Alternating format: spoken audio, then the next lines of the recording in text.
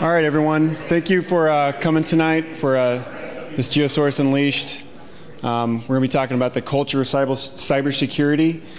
We got some great guests tonight, so please get comfortable, grab a beer, some pizza. There's going to be a lot of pizza. I was anticipating a little bit of a larger group, so eat as much pizza, drink as much beer as you responsibly can. So, gentlemen, please have a seat.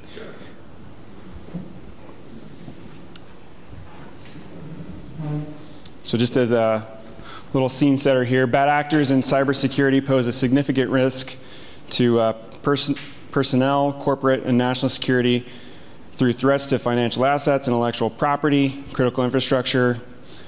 Geospatial, precision agriculture, biotech, and advanced manufacturing represent sectors of economic opportunity for St. Louis, and secure networks underpin them all. With success comes challenge. As we grow our technology ecosystem, we will increasingly become the target of cyber attacks.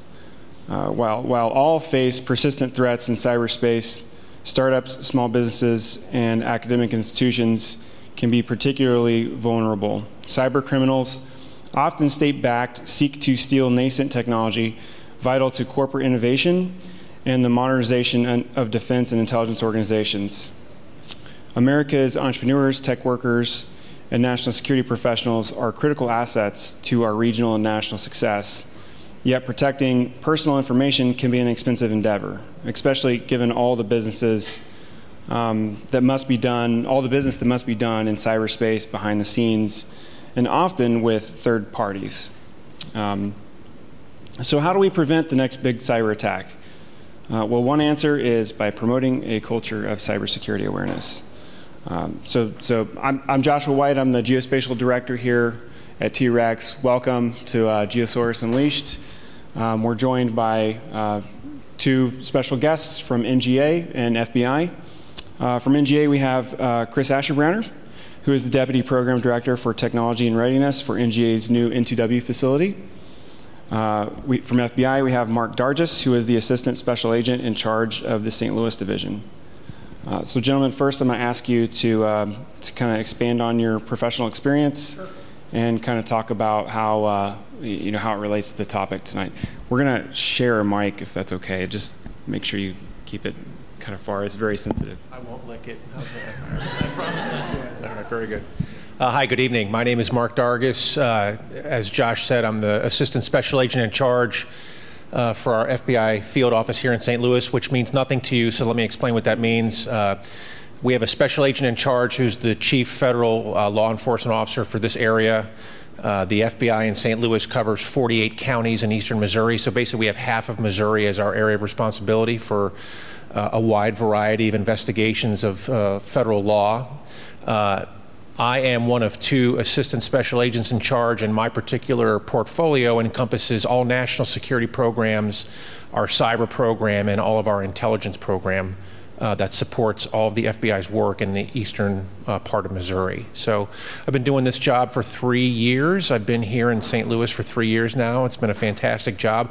I want to introduce Jill Mansfield. She is my cyber supervisor. So she owns the investigative team and the analytical team that conduct all of the cyber investigations for both criminal actors and national security actors here that we have responsibility for. Previous to my assignment here in St. Louis, I've been in the Bureau almost 20 years now. I spent the majority of my career in Washington, D.C., and are you going to get into the biography, or should I just expand on that? No, please go ahead. So I started out in 2003 working in Washington, D.C., doing criminal investigations, mostly white-collar crime, and then quickly found that to be boring and asked to be transferred to the national security side of the Bureau. The Bureau is a very unique agency in the federal government. We have both law enforcement and national security authorities under both Title 50 and Title 28, Title 18, apologies. So we have a very unique mission. And I wanted to be part of the national security aspect of the Bureau, so I worked counterintelligence and espionage for about 15 years. And my last assignment, previous to coming to St. Louis, I was the supervisor of a espionage squad in Washington, D.C. that investigated Russian bad actors. That was a quite exciting time. So I'm happy to be here. St. Louis is a wonderful town. Like I said, I've been here for 3 years, and the responsibilities for working in the office here in St. Louis are tremendous, and we do a lot of great work that I'm very proud of, and I know Jill is proud of as well. So we're happy to be here tonight. Thank you. I'm Chris Asherbrenner. As Josh had said, I'm the one of Sue Pullman's 2 deputies on the N2W program, my opposite number being Frank Cooper. Frank has the construction of the new building, and I've got the IT. So when people wander in 2005, 2006, when we start moving over there, and they can't log in, it'll be all my fault. So I've been with NGA, well, I've been in this job for about 5 years now, which for me is kind of unheard of to be anywhere that long. Been with the agency for about 20. Came here after getting out of the Air Force back in '02. That was coming off of a OEF deployment and had one-year-old and another one on the way, and it was time to go for something a little more stable. So came back from that with the Air Force and came to NGA, and I've actually been overseas more with NGA than I was in the Air Force. Just works out that way. Yeah, we've got a good team of folks who's working on the IT for the new facility. We were just discussing the fact that, it's probably not surprising to hear that NGA is very cautious in how it approaches things, to include, IT. Good reason for that. There are product lines that the agency generates that are, aside from, just the national security or intelligence perspective, there are direct safety of life things involved. Maritime safety of navigation, aeronautical safety of navigation, geography that, is relied on for all manner of things, to include, as the Admiral was sharing yesterday, the couple teams that we sent down to Florida to assist with search and rescue operations in the wake of Ian. So there's a reason why the agency is a little bit slow to change in some areas, but that's part of what we've been pushing for with N2W, and in particular the IT laydown for N2W, is to try to move as much forward as we can with, as many of you may have heard Sue Pullman say, building this building for the next 100 years. That's literally where we're moving out of, is a 100-year-old structure. We want to build a new building with an IT backbone that's going to be able to carry, with appropriate recap, the agency for the next 100 years. So we really are looking at doing some interesting things. I like to think the team's doing some outstanding work in that realm. And cybersecurity is just part and parcel of that nowadays. Just having to keep that in mind and think in terms of that as we move forward. So in keeping with the nature of the topic, what does culture of cybersecurity mean to you, and why is that important? We'll just go from you, Chris, to Mark. Sure. Okay, cool. All right, so in my thoughts, a culture of cybersecurity, the biggest thing is just awareness. First and foremost, being aware of the environment that you're having to operate in, what sort of an environment you're wanting to deploy your system capability, software, data into. The fact that there are bad actors out there who want to disrupt or in some cases steal, and they're just the jokers in somebody's basement who want to just cause havoc as much as possible. The spectrum of threat is broad, and in particular to this group, as folks who are part of a startup or part of a small business who are wanting to try to develop something new and different and bring that to the market, that can be perhaps a little bit more serious of a threat than it is for a larger, more well-established company. It's something that I would really encourage you all to take seriously, because the potential impact of something to you could be much more significant than a spill or a threat vector that makes it through the defenses up at Boeing or over at Centene. Yes, the level of concern with the broad customer base is different, but they've got a lot more well-established workforce and internal processes to deal with that.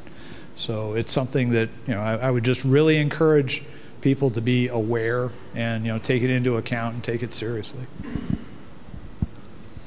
Yeah, so the way the FBI looks at cybersecurity and fostering a culture is by our mission, which is to get out to the public and to private sector partners and talk about cyber risk, right? So the way the FBI views it, and kind of our marketing slogan that we're using these days, is cyber risk is business risk, right? We want to ensure that private sector partners understand it's not just the Bureau trying to do an investigation and get in your way.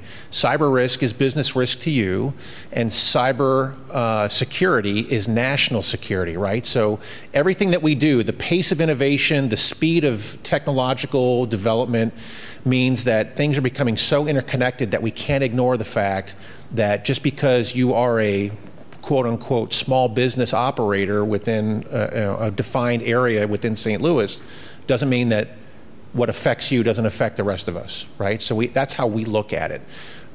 We try to encourage people to understand that the Bureau is here to, I hate to be that guy, we're here to help, right? I'm from the government, we're here to help, right? But we're part of the solution. We are not going to come in and tell you how to build a cyber defense network that protects you from everything. That's not what we do. But we are your interface when there is an incident. And the way that we build that culture of cybersecurity is we encourage you to reach out to us. Get to know us ahead of time, right? So if you are concerned about cybersecurity, you should be finding out who is the chief cybersecurity FBI official in the AOR in this area that you need to interface with, and that's Jill Mansfield, right? And then me. You should know who we are and how to get a hold of us, because when things happen, you're going to want to reach out to us right away. To echo Chris's point, right, cybersecurity awareness is a big part of it. And then I think another aspect of it that is really important, and I think this will resonate with a lot of you, is you have to build cybersecurity culture into your business's values, right? So your business has to operate with the value and normal operating procedure that, hey, we're all part of the cybersecurity solution. We should have employees that are aware of the threats. They should be trained. We should have an IT infrastructure that is resilient and hardened against particular threats, and there should be a plan. You cannot operate on good hope and good faith. That's not going to carry you through when you're under an attack. So there should be a plan. What does that plan entail? It could be a number of things. You should have good backups. You should have an emergency response plan for who's going to be there when things actually go down. Do you have cyber threat insurance? I think that's a big thing now, right? Having insurance coverage. Who's your incident response company? All that stuff, right? That's good. The FBI, what else we bring to that picture is we have knowledge and experience about certain threat actors and what they're pumping out into the ecosystem. We have partnerships with foreign friendly entities, businesses, law enforcement agencies, intelligence agencies, so that cyber actors operating from a foreign location can't just step in and say, no, you can't touch us, we're outside the United States. We have great contacts, we have good relationships, and we have a long reach when it comes to finding out and holding people accountable for these types of attacks. So that's what goes into our discussion with private sector partners about building that cybersecurity culture. So going back to you, Mark, what do you think is the biggest cybersecurity challenge, from specifically from your perspective at the FBI? So, talking simplistically, because I'm not an expert, but ransomware is the number one thing that we're seeing as a big issue here. Ransomware actors in the past used to be onesie-twosie type attacks that would target big companies because they could pay a lot of money, right? That's totally changed these days. Ransomware is now big business, and cyber criminals are now organized into almost like gangs. Right? And they operate almost on a business model to generate revenue, and they go after mostly small to medium-sized targets because their infrastructure isn't built to withstand it, and number two, they have to pay to get their business back online, or they're sunk, right? Whereas a large company like Boeing or Centene can maybe wall off what's been affected and rebuild it. A small business startup has no capability to do that. They need access to their data. So ransomware is really the toughest nut to crack these days that we're dealing with here in St. Louis. No, that was actually one of my points. A couple other thoughts, though, that we've had just with acquiring and trying to configure and deploy the IT for the new facility.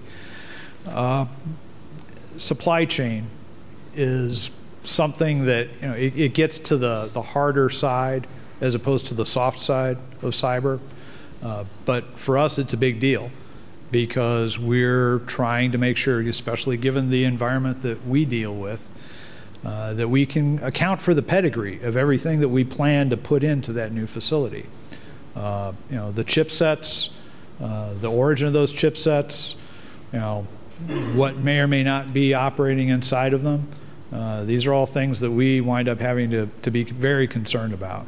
So I'd, you know, suggest that as, you know, small businesses that are looking to potentially do business with the government or even do business with other larger partners, just be aware that some of the decisions that you might make up front, give a little thought and do a little research into the, you know, that whole chain of custody on the supply side for where what you're acquiring comes from and who may or may not have had the opportunity to do something nefarious or potentially down the road do something nefarious.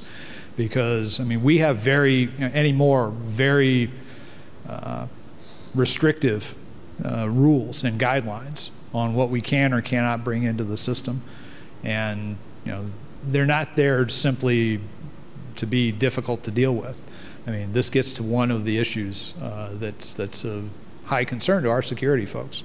So when you're trying to deal with us, just be aware of the fact that that's one of the things that we do care about.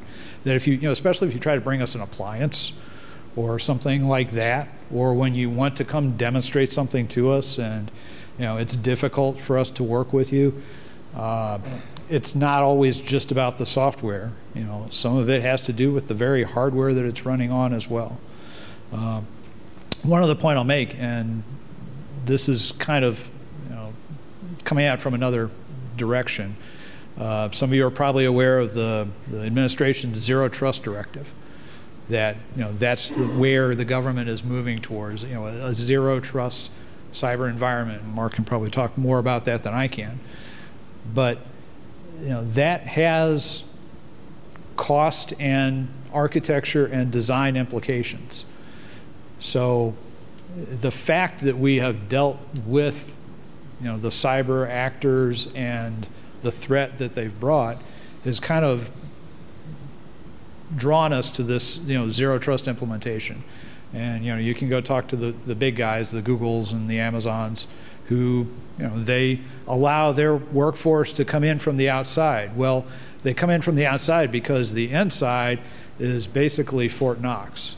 You know, they've got the hardware and the processing capacity to really, you know, ensure that nothing's getting in there that they aren't fully aware of and, you know, absolutely able to deal with. That's why they can allow their workforce to come in from the outside. So that's a model that we're wanting to look to as well, but it's a different sort of an approach than what we're perhaps used to.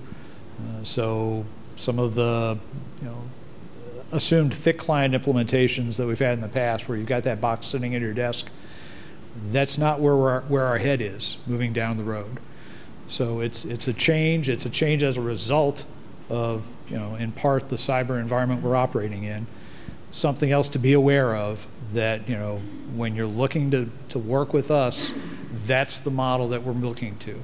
It's not necessarily a cloud. Well, it's a cloud in terms of it's a place, not a thing, or it's a thing, not a place, excuse me.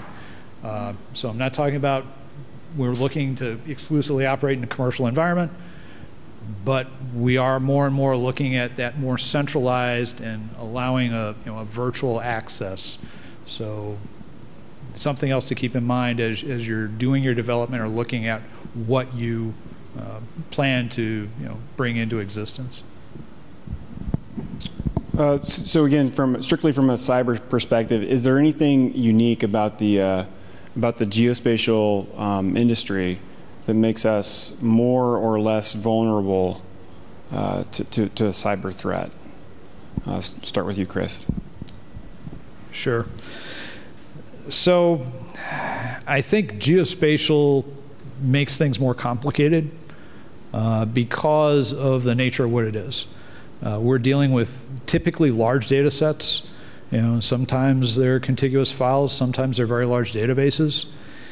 That's a lot of data to have to vet. That's a lot to go through to make sure that there isn't something hidden or something that's been, adulterated inside of those volumes of data. There's obviously, a linkage to the national security side of the house. Excuse me. But there's also a linkage to a lot of commercial things that wind up being very high impact. To Mark's point about ransomware being more of a thing from a business model. If you look at there was someone from Bayer who was giving a talk about precision agriculture just this week.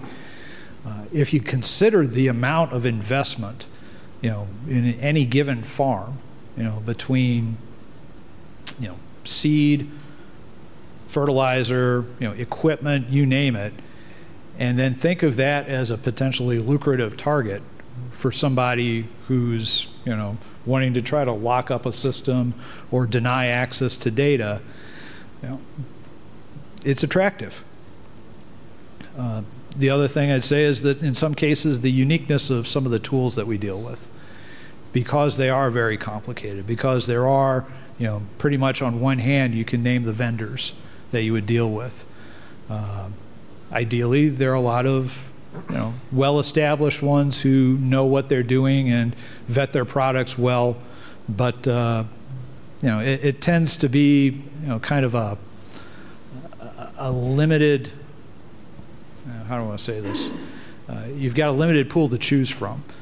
So, I think that it does, kind of lend itself to attracting the sorts of threats that we're talking about here, which would be all the more reason to exercise even greater caution. Yeah, I echo a lot of what you said. I think from our perspective, we look at it from a broader perspective in terms of geospatial technology is it's a very rapidly evolving field. It has broad applications for both national security and commercial benefit, right? So you've got those two factors which make it very attractive to foreign actors. You could have nation-state actors that are interested in acquiring the technology for the benefit of their own country, or you could have commercial cyber intrusion type sets that are looking to steal the technology for financial benefit, to benefit either a burgeoning business in another location or to ransom it for whatever purpose. And then you could have kind of a cross-pollination of both. One of the things that we're seeing from where we sit is the blending and the blurring of that bright line between nation-state actor and cyber criminal type actor. You might have a person who operates during the day as a paid operative for a nation-state bad actor, right, working on a national security project, and then at night they clock out, they go home, and they're on their own system working for profit for whatever cyber criminal gang is trying to obtain information for pure profit, right? So those lines have blurred completely, and that makes your industry very attractive because it kind of straddles both of those, and it's rapidly evolving. So, yeah, and just to pile on to one of the points you made, it's not all about disruption or about extortion. No. Some of it's about just straight what you'd consider old school industrial espionage. I mean, there is tremendous value in a lot of what you guys are looking to do. And that can be easily monetized, by somebody else, and including, or maybe even more so, somebody overseas. So securing your technology just from someone coming in and liberating it for their own uses, that's another thing that I would advise that you really try to ensure you take a look at, because the work that you're doing is tremendously important. It's tremendously valuable, to include for somebody who wants to sell it, even though it's not their own work. So here at the T-Rex, a lot of our focus is on individuals starting a business, entrepreneurs, or small businesses that are kind of moving into new areas. So particularly for those startups and small businesses, what are the threats that they should be the most concerned about? Mark? Well, beyond ransomware, can you think of anything else? We always talk about having an incident response plan. So even if you're a small startup, you should have a plan ahead of time for what are you going to do if. Maybe it's not a ransomware lockout of your system. Maybe it's a business email compromise situation, right? And someone's trying to take advantage of your bank account, right? Or your financial backing. So to Jill's point, that's excellent, right? Have that plan in advance. And then I think we always say contact the Bureau. Is everybody familiar with the Internet Crime Complaint Center, ic3.gov? If not, you should be. It's the government's clearinghouse for cybercrime reporting. So you should know Jill Mansfield, right? Because if you're here local in St. Louis and you're hit with a ransomware attack, or someone has used a BEC to take it, to empty out your bank account, or you've clicked on a bad link and now you've got, an intrusion set running through your network, you're going to want to contact Jill. But at the same time, you're going to want to report that to IC3, because IC3 brings to bear all the resources of the federal government to look at that problem, and we can compare it to other things that are occurring in other parts of the country. And it helps us catalog threats and incidents around the world so that we have a better way to prepare for those, and we might have an off-the-shelf solution for you. So thank you for reminding me of that. I've blanked out on that one. So. Now, the only thing I'll add is kind of echoing what I'd said before about try to be aware of the environment that we're putting together if you're wanting to do business with us. I mean, and I'm not trying to say that you should, or that we're the only customer around, but if you are, just be aware of the environment that we have to work in, because we don't have a great deal of latitude in saying, well, we really like what they're doing, so even though it doesn't have X, Y, or Z, or they've sourced this particular piece of code from Moldova, yeah, that'll be okay. It's not something that we can easily get around. So to the extent possible, and it's probably extensible to other things too. I mean, if you're trying to sell to the finance sector, sell to the health sector, guess what? They've got a lot of similar concerns to what we have. I mean, data security, data integrity, network intrusion integrity, all of that. I mean, these are things that they care about deeply. So, know your customer, know what it is you're trying to, sell to someone, understand what environment they have to try to run it in, and make sure that there's not some, immediate incompatibility from the start. So actually, my next question was going to be like, what are you supposed to do after a cyber attack? But I guess you kind of answered. I can expand on one thing. That'd be good. So yeah, I'm not going to repeat myself, but I want to give you guys an example of kind of why the FBI is value add, right? So we've done this several times, but one of the more recent cases, we had a company here, which will remain nameless, who was the victim of a business email compromise scam, right? They got took for several $1 million through this scam. So they immediately called IC3. They got a hold of Jill. And because we have the resources and the tools that we have and the relationships that we have, we were able to leverage relationships with foreign partners, with our legal attaché. So you may or may not know this, the FBI has an international presence these days. We have what we call legal attaché offices in embassies around the world. I think it's 74 countries at this point in time, right? Legal attachés don't draft wills and powers of attorney. They're FBI agents stationed overseas, and they liaise and interface with foreign law enforcement partners to help advance our investigations. So with those relationships, and with the ability to tap into the banking industry and partners in the banking industry, we stopped that payment from going out. And we recovered, I think it was how many millions of dollars? 12, 15? close to it. There's like $15 million that we saved from going overseas to a bank to a country that we would never be able to get our hands on it again. So that's the value of working with the Bureau. It may sound intimidating. From where you sit, you're like, I would never call the FBI. I'm going to have agents crawling all over my business and asking all these intrusive questions. That's not what we're there to do. We're there to help find solutions, to help you get back on track, get your business back up and running. And like I said, we might have relationships, we might have off-the-shelf solutions that help get you there in a hurry, but we can't help you if we don't know about it. And that's why it's so important to reach out to ic3.gov and to the FBI field office here in St. Louis. We can't do everything for everybody, right? We have limited resources, but let us help you make that determination about where we can step in and what we can do. And maybe we have partners that will help with some of the work that we can't accomplish. We have great partnerships with local, state, and federal agencies that are all part of the cybersecurity workspace. And it would be fair to say, Jill, you're going to be here after to answer additional questions for a few minutes and get your contact information. Awesome. No, I have to whisk her away. I'm sorry. No. Well, it's false advertising. So shifting gears a little bit, we kind of talked about cybersecurity in the very reactive form, but now thinking about what can we do to be more proactive. We did talk about good cyber awareness and kind of building that culture. But what about becoming a cybersecurity professional, or maybe taking that on as an additional duty? What are the skills, or is there even demand in the federal government for cybersecurity skills, and what are those, and can you kind of expand on that? We'll start with NGA, Chris. All right. Short answer, yes. As far as the demand signal, there's an entire office within our IT organization that's focused on nothing but cyber. That office is now busily working on how we're going to implement the administration's Zero Trust Directive.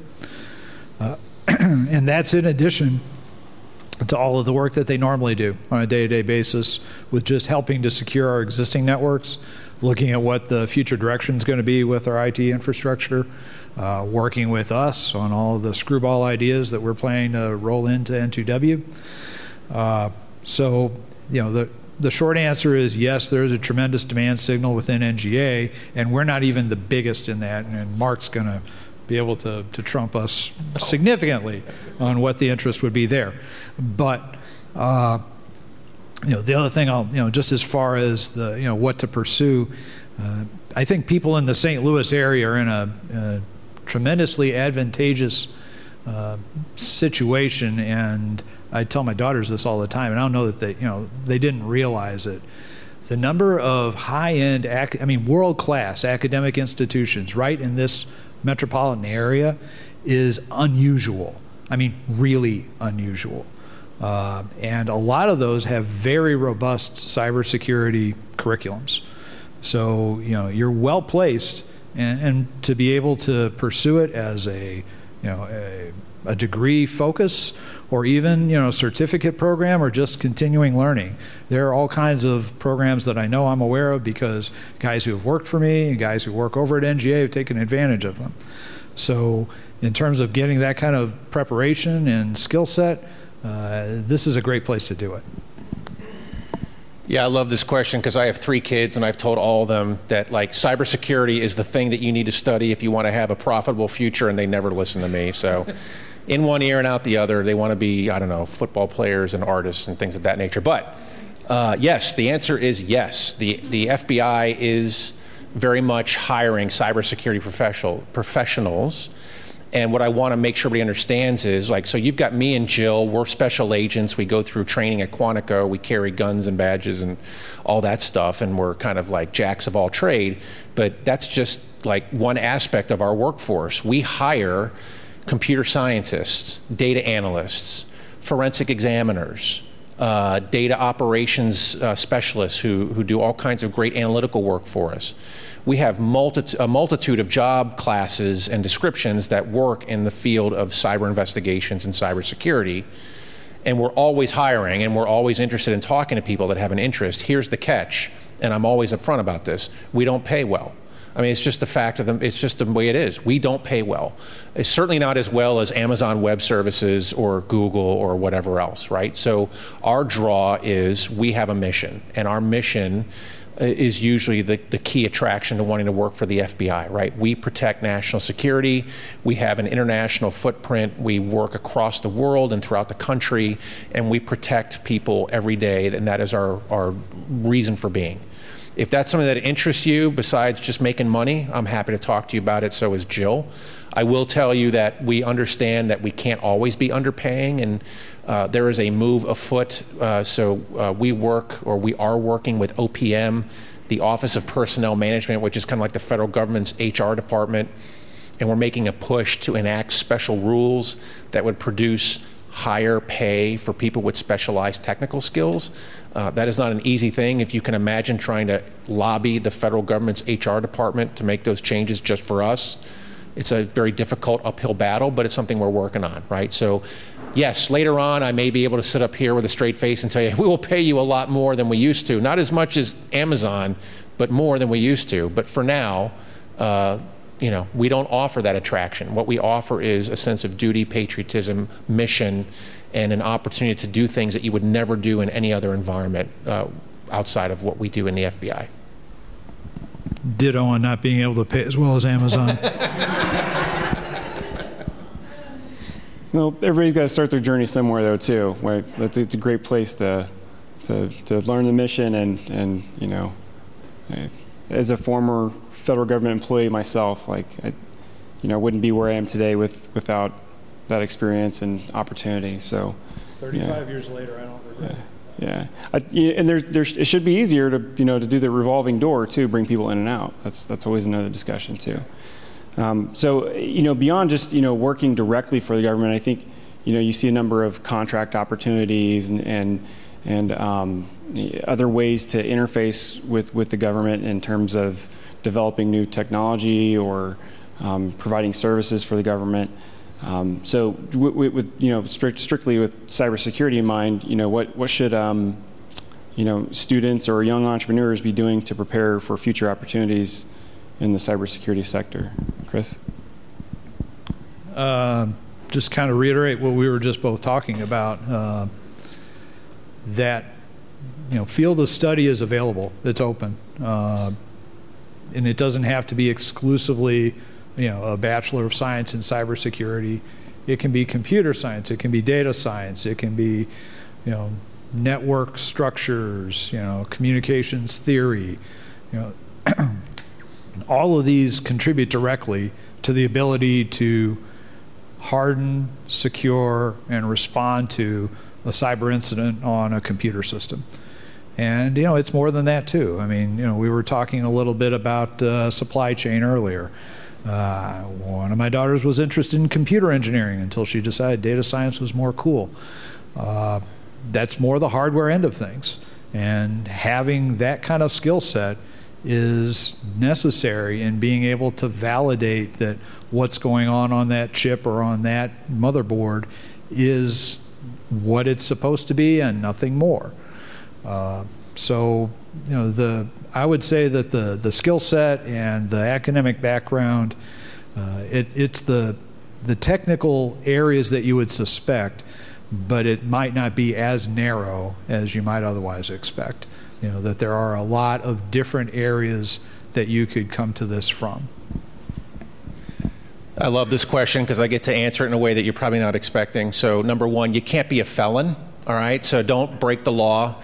How many of you, I'm going to date myself, anybody ever see the movie Stripes?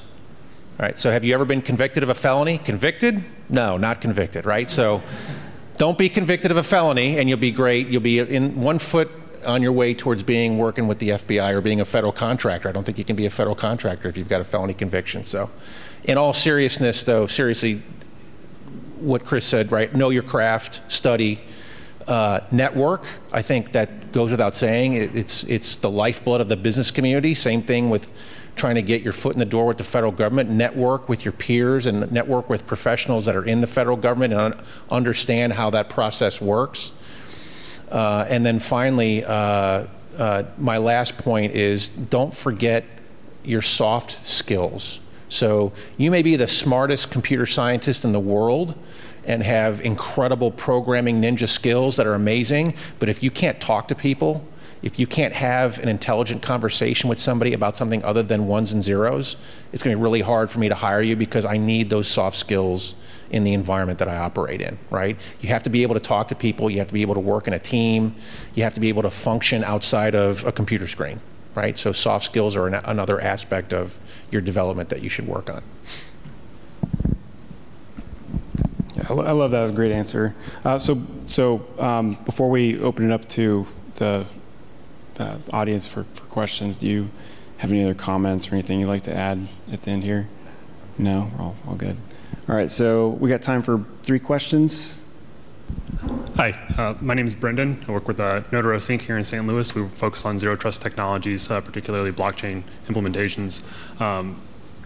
But my question is regarding the quantum supremacy that we're about to see. I think in the public sector, people are predicting that Q-Day, the day that whenever a quantum computer can actually surpass a regular computer, is about 2030.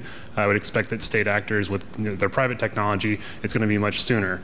The Zero Trust Initiative at the federal level is specifies AES 256 traditional cryptographic standards is within like 4 years. So that's right up to the edge of where Q-Day could potentially become impactful for corporations. How quickly do you think that we can actually transition to a quantum secure environment? And is that like a realistic expectation for us?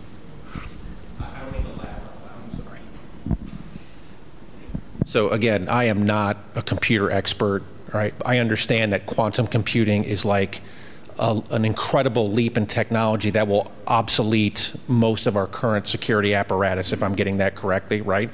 I'm here to tell you the federal government is not prepared for that, okay? And the federal government does not move at the speed of technology and does not move at the pace of business. And so what's going to happen is we're going to wake up one day and go, holy crap, this is a problem, we being the federal government, and then we're going to look to you all for a solution. And that's pretty much, unless I'm being too cynical, that's pretty much how it's going to go. Normally I am the cynical one. I don't claim to be an expert on quantum. It has very, how do I say this, and you probably know this better than I do. It's really good at certain things. And other things, it's par or not as good. So I think it's one of those things that we have to be careful of in terms of how much we freak out over it. I know people who are looking at quantum proof encryption. It is a thing. People are looking at it. I know that there are ways that people are looking at trying to deal with some of the threats of at this level, a sleeve inside of a sleeve inside of another sleeve. Maybe one of them is easily, or not easily, but within runtime of X, vulnerable. You put 3 of them together, and now what do you have to deal with? So I'm not. Mark is exactly right in terms of the federal government does not respond quickly. It's a big ship. Turning that ship takes a little bit of anticipation. So it's something we need to worry about. I think there are certain people who are worried about it. They live up in Maryland and they're really smart guys. So I'm not thinking that the sky is falling yet. But I completely agree that it is something we need to be very closely tracking. And to Mark's comment that we're looking to the commercial sector and to really smart people with degrees in theoretical mathematics and all of that good stuff to come forth with their good ideas, and to the IBMs and the Googles who are coming up with these, hey, this is I forget, what is it, like a 16 qubit machine is like the goal now or something. because that's going to be the best defense. The best defense is a good offense, right?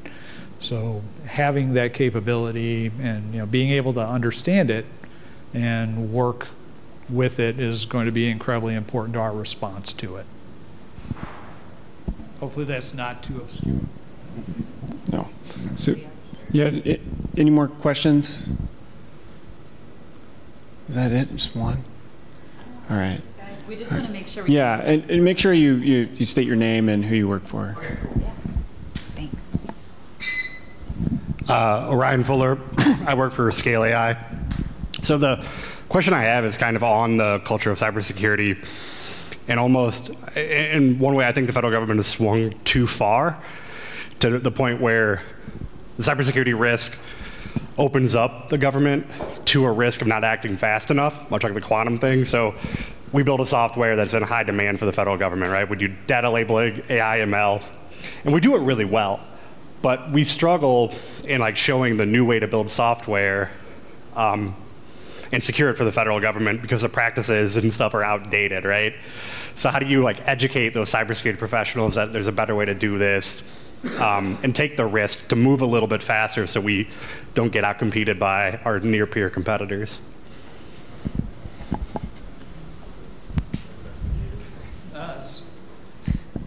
Yeah, I think my perspective, a lot of what you're talking about is just the software development framework or workflow and how we approach that, right? And the government has not necessarily kept pace with modern Scrum or other approaches to doing that. Or actually, I think Scrum's probably old now, and that's what we're just now starting to try to do. There are people who are trying to push for more responsive, I'm trying to remember some of the terms, methodologies in software development, building low, moving high, trying to allow the technology to mature in an environment that is more conducive to that before we insist on it having to go be in an environment where it's much more closed off from the ability to alter it or to make changes to it. There is the nature of the beast, though. I mean, we had conversations with a vendor not too long ago because we were looking at, we're doing wireless in the new building. That blows certain people's minds, okay? An important piece of that is the user endpoint device, right? So we're looking at a hardened, OS for that user endpoint device.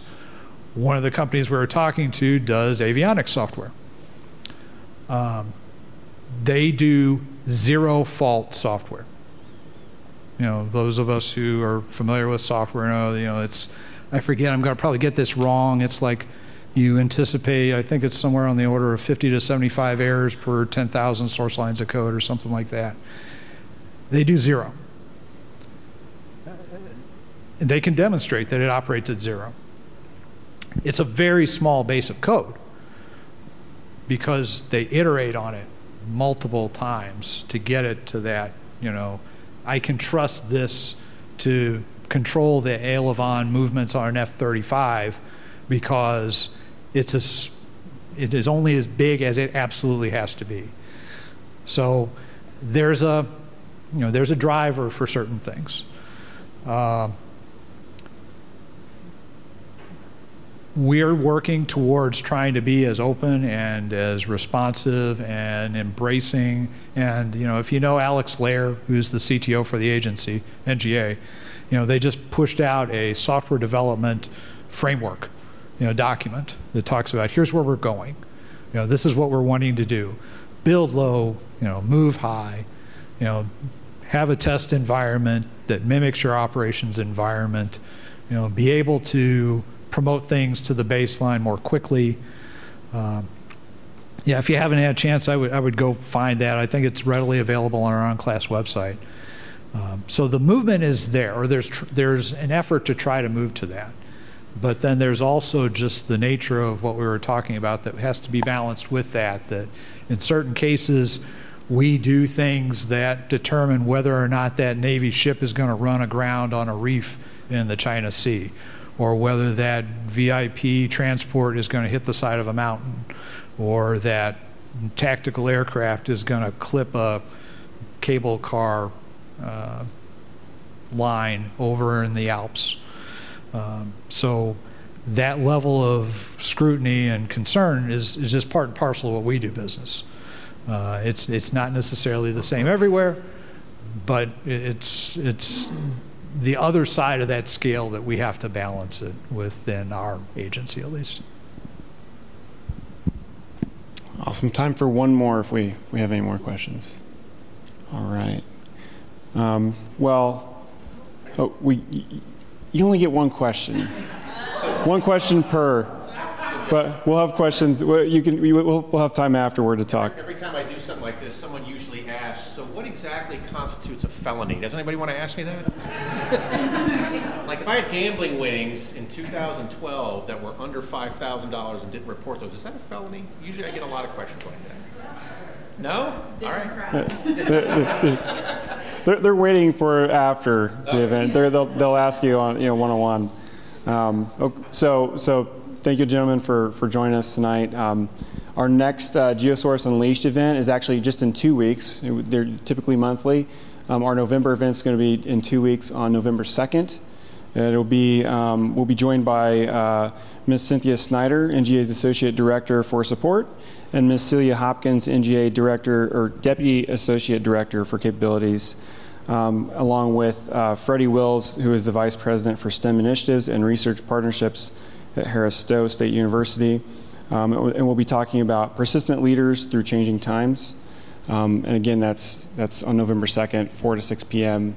Hope all of you who are here tonight will join us in 2 weeks. So let's give our two panelists here some applause. Thank you, gentlemen.